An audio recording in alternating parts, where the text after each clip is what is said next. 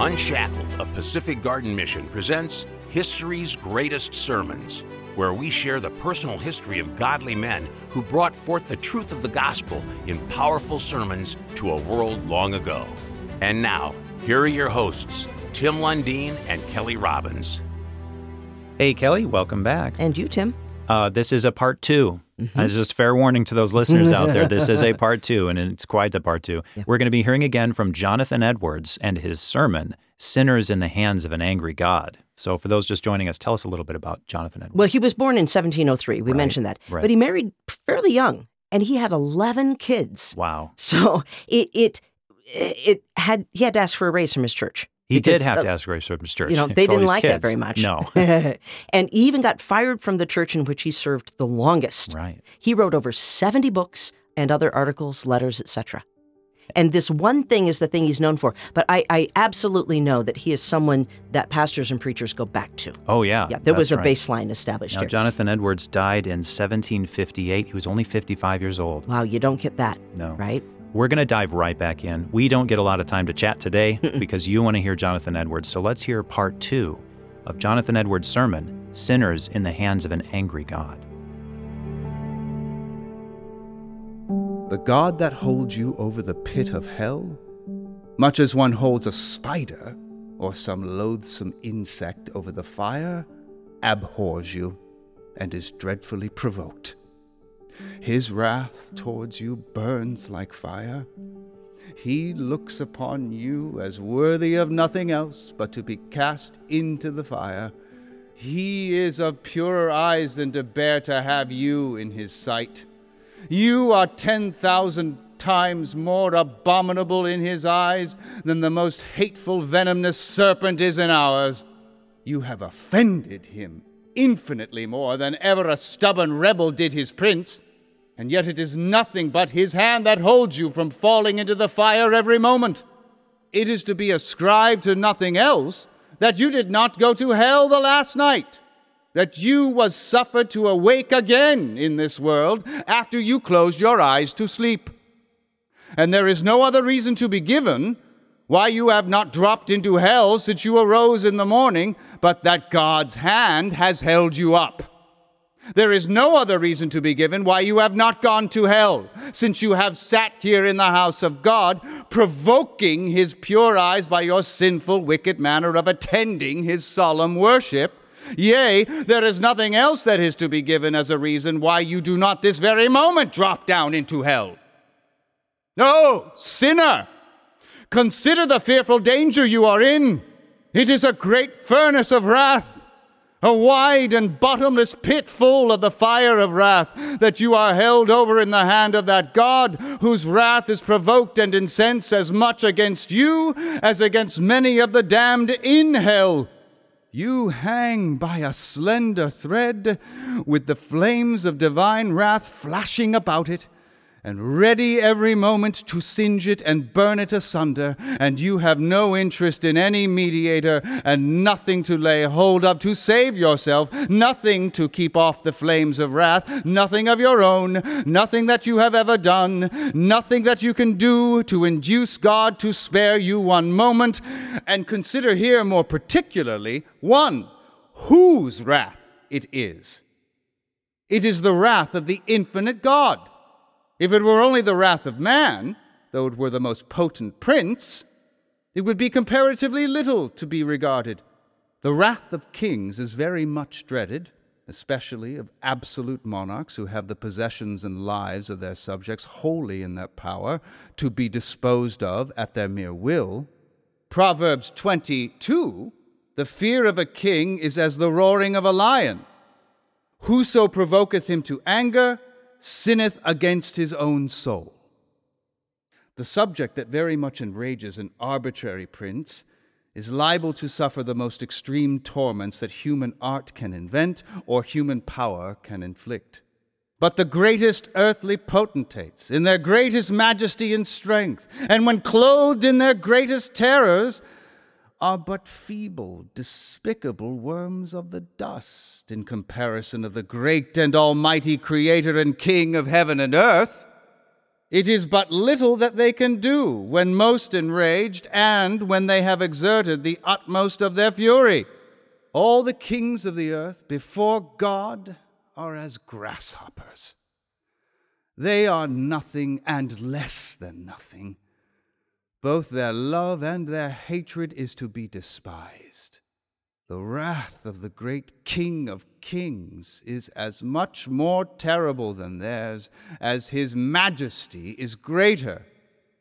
Luke 12:4-5, And I say unto you, my friends, be not afraid of them that kill the body, and after that have no more that they can do.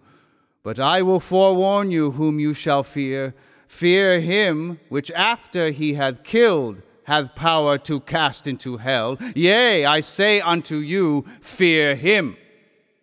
2. It is the fierceness of his wrath that you are exposed to. We often read of the fury of God, as in Isaiah 9:18. According to their deeds, accordingly he will repay fury to his adversaries. So Isaiah 66:15, For behold, the Lord will come with fire, and with his chariots like a whirlwind, to render his anger with fury, and his rebuke with flames of fire. And in many other places. So Revelation 19:15, we read of the winepress of the fierceness and wrath of Almighty God. The words are exceeding terrible. If it had only been said, the wrath of God, the words would have implied that which is infinitely dreadful. But it is the fierceness and wrath of God, the fury of God, the fierceness of Jehovah. Oh, how dreadful must that be! Who can utter or conceive what such expressions carry in them? But it is also the fierceness and wrath of Almighty God, as though there would be a very great manifestation of his almighty power in what the fierceness of his wrath should inflict, as though omnipotence should be, as it were, enraged and exerted, as men are wont to exert their strength in the fierceness of their wrath. Oh, then, what will be the consequence? What will become of the poor worms that shall suffer it? Whose hands can be strong? And whose heart can endure? To what a dreadful, inexpressible, inconceivable death of misery must the poor creature be sunk who shall be the subject of this. Consider this, you that are here present, that yet remain in an unregenerate state, that God will execute the fierceness of his anger implies that he will inflict wrath without any pity. When God beholds the ineffable extremity of your case and sees your torment to be so vastly disproportioned to your strength, and sees how your poor soul is crushed and sinks down, as it were, into an infinite gloom, he will have no compassion upon you. He will not forbear the executions of his wrath, or in the least lighten his hand. There shall be no moderation or mercy, nor will God then at all stay his rough wind. He will have no regard to your welfare, nor be at all careful lest you should suffer too much in any other sense than only that you shall not suffer beyond what strict justice requires.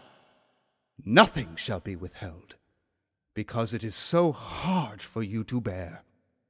Ezekiel 8:18. Therefore will I also deal in fury. Mine eye shall not spare, neither will I have pity. And though they cry in mine ears with a loud voice, yet I will not hear them. Now God stands ready to pity you. This is a day of mercy. You may cry now with some encouragement of obtaining mercy. But when once the day of mercy is past, your most lamentable and dolorous cries and shrieks will be in vain. You will be wholly lost and thrown away of God as to any regard to your welfare. God will have no other use to put you to, but to suffer misery. You shall be continued in being to no other end. For you will be a vessel of wrath fitted to destruction, and there will be no other use of this vessel but to be filled full of wrath. God will be so far from pitying you when you cry to him that it is said he will only laugh and mock. Proverbs 1:25-26. How awful are those words, Isaiah 63:3, which are the words of the great God. I will tread them in mine anger, and will trample them in my fury, and their blood shall be sprinkled upon my garments, and I will stain all my raiment. It is perhaps impossible to conceive of words that carry in them greater manifestations of these three things: contempt and hatred and fierceness of indignation. If you cry to God to pity you, he will be so far from pitying you in your doleful case, or showing you the least regard or favor, that instead of that, he will only tread you underfoot. And though he will know that you cannot bear the weight of omnipotence treading upon you, yet he will not regard that, but he will crush you under his feet without mercy. He will crush out your blood and make it fly, and it shall be sprinkled on his garments so as to stain all his raiment. He will not only hate you, but he will have you in the utmost contempt. No place shall be thought fit for you, but under his feet to be trodden down as the mire of the streets. The misery you are exposed to is that which God will inflict to that end, that he might show what that wrath of Jehovah is. God hath had it on his heart to show to angels and men both how excellent his love is and how terrible his wrath is. Sometimes earthly kings have a mind to show how terrible their wrath is by the extreme punishments they would execute on those that would provoke them.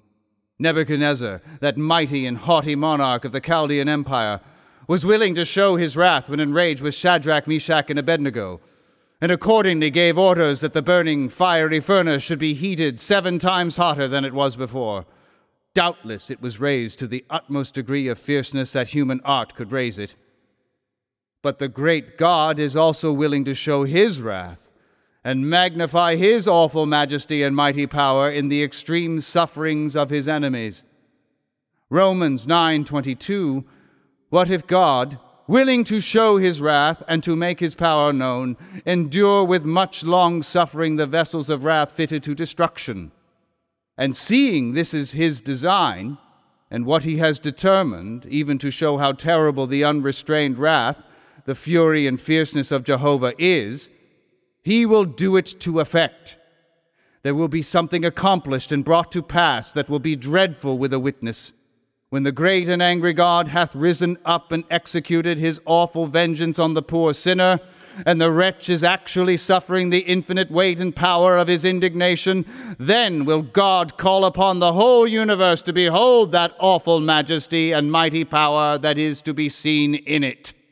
Isaiah 33:12-14, and the people shall be as the burnings of lime, as thorns cut up shall they be burnt in the fire. Hear ye that are far off what I have done, and ye that are near acknowledge my might. The sinners in Zion are afraid, fearfulness hath surprised the hypocrites.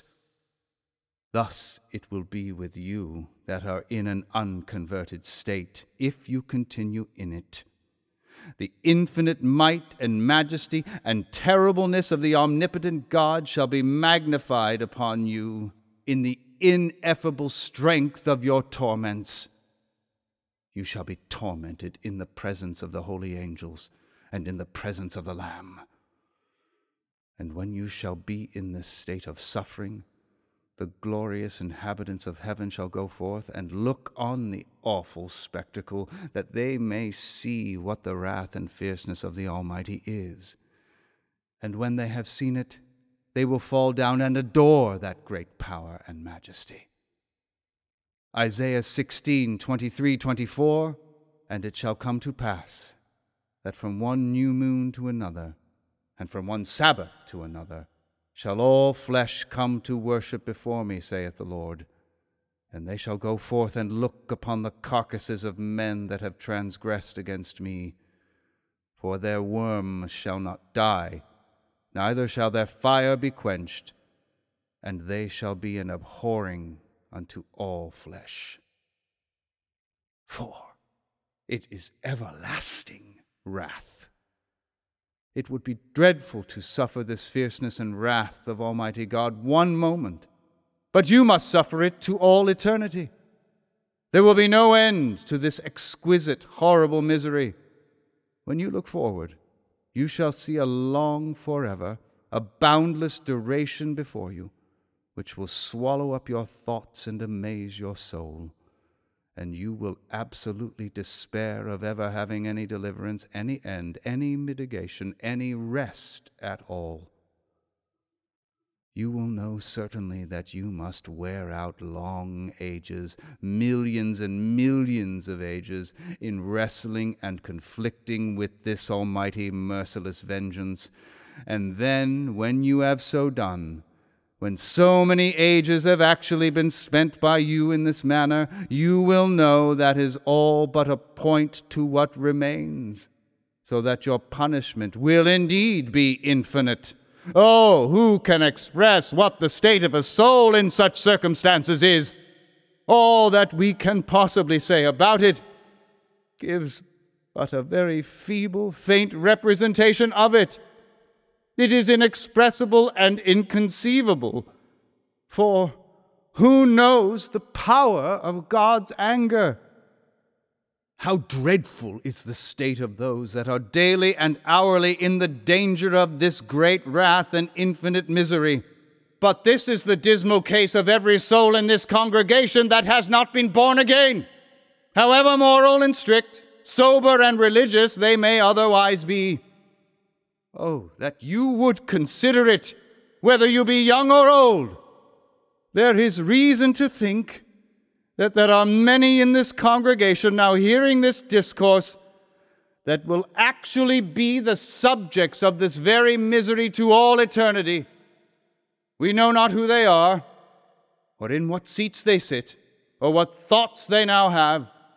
It may be that they are now at ease, and hear all of these things without much disturbance, and are now flattering themselves that they are not the persons promising themselves that they shall escape. If we knew that there was one person, and but one, in the whole congregation that was to be the subject of this misery, what an awful thing would it be to think of! If we knew who it was, what an awful sight would it be to see such a person! How might all the rest of the congregation lift up a lamentable and bitter cry over him? But alas, instead of one, how many is it likely will remember this discourse in hell? And it would be a wonder if some that are now present should not be in hell in a very short time, even before this year is out. And it would be no wonder if some persons that now sit here in some seats of this meeting house, in health, quiet and secure, should be there before tomorrow morning. Those of you that finally continue in a natural condition, that shall keep out of hell longest, will be there in a little time. Your damnation does not slumber. It will come swiftly and in all probability very suddenly upon many of you. You have reason to wonder that you are not already in hell. It is doubtless the case of some whom you have seen and known that never deserved hell more than you, and that heretofore appeared as likely to have been now alive as you. Their case is past all hope. They are crying in extreme misery and perfect despair. But here you are in the land of the living and in the house of God, and have an opportunity to obtain salvation. What would not those poor, damned, hopeless souls give for one day's opportunity such as you now enjoy? And now you have an extraordinary opportunity, a day wherein Christ has thrown the door of mercy wide open and stands in calling and crying with a loud voice to poor sinners, a day wherein many are flocking to him and pressing into the kingdom of God. Many are daily coming from the east, west, north, and south. Many that were very lately in the same miserable condition that you are in are now in a happy state, with their hearts filled with love to him who has loved them and washed them from their sins in his own blood, and rejoicing in the hope of the glory of God.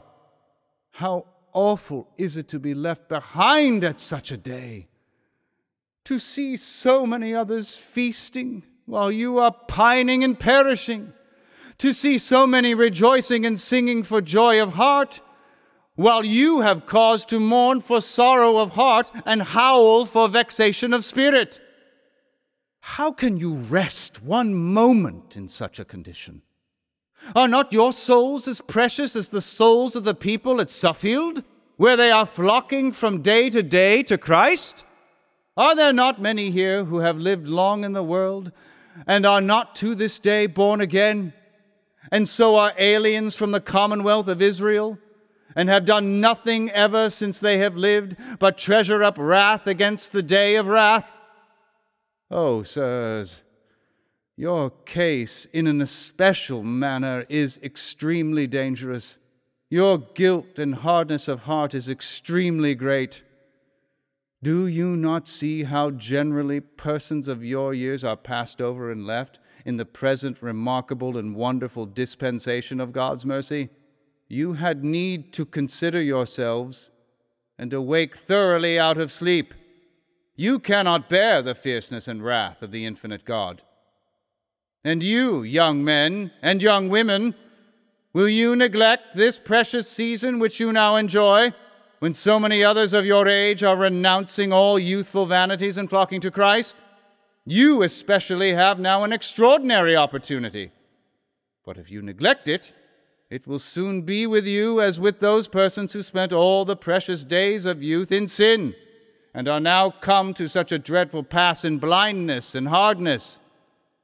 And you, children, who are unconverted, do not you know that you are going down to hell to bear the dreadful wrath of that God who is now angry with you every day and every night?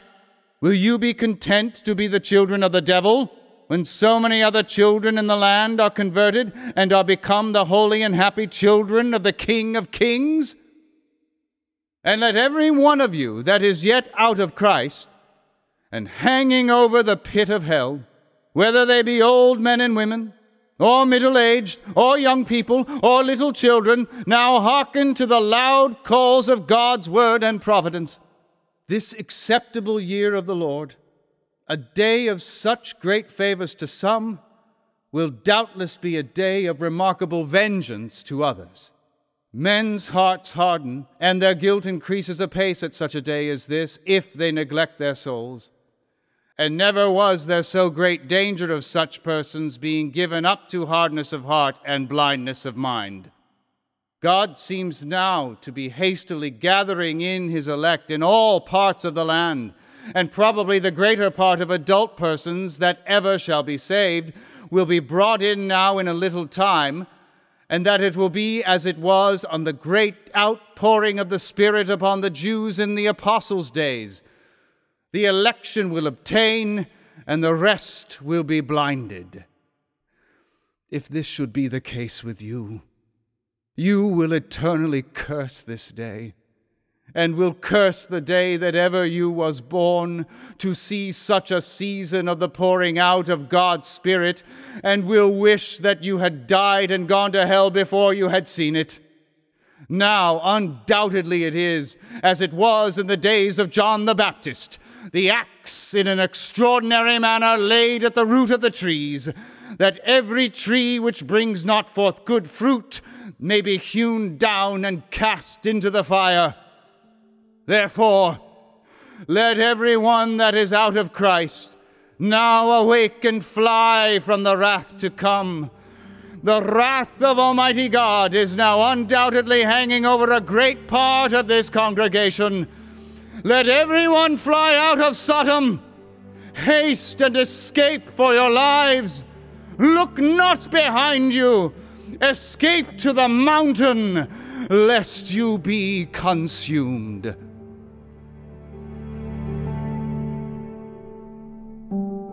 That was Jonathan Edwards, portrayed by Jeff Parker.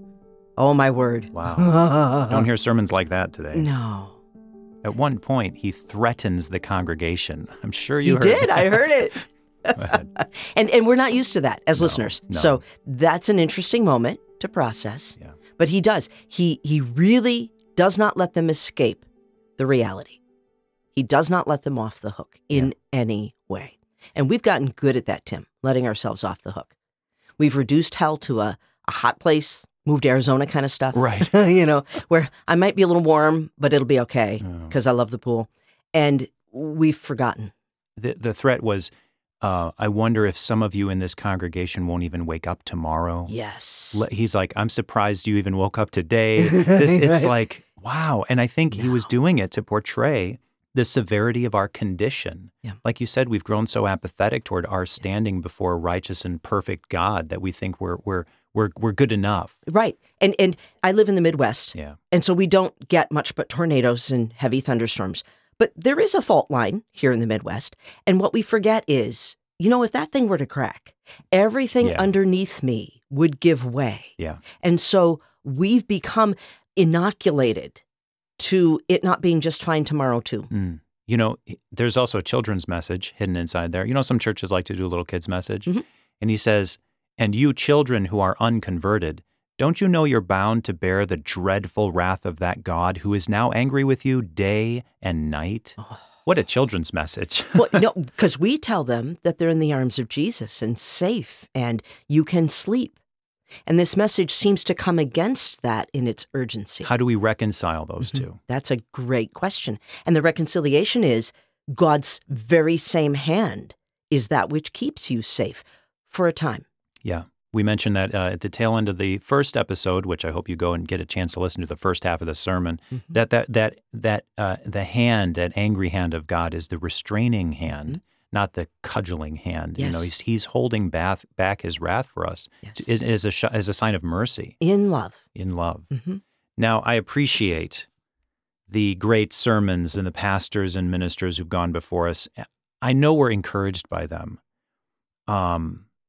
One thing that came to my mind was at this time of this first Great Awakening, when this sermon became a catalyst of sorts that really changed a lot of hearts and minds. It did.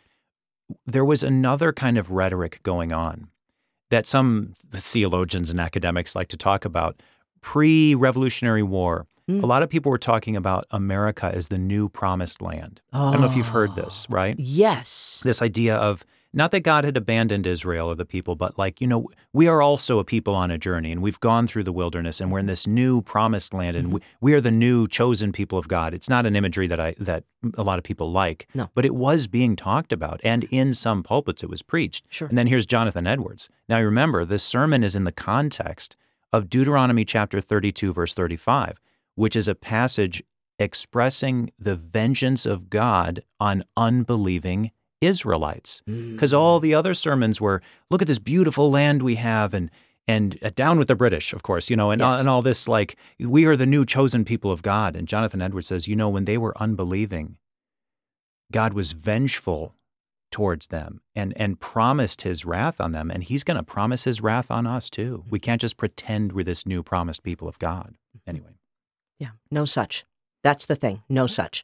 So realize your position, much as that spider's web, which cannot hold back the landslide. Yeah. The something I'd like to walk away with here, it's a complicated sermon, but it's a message we all desperately need to hear. And another thing I found myself thinking, especially after this second part, was that this same sermon could be preached today, word for word, but it would sound very different. It sure would.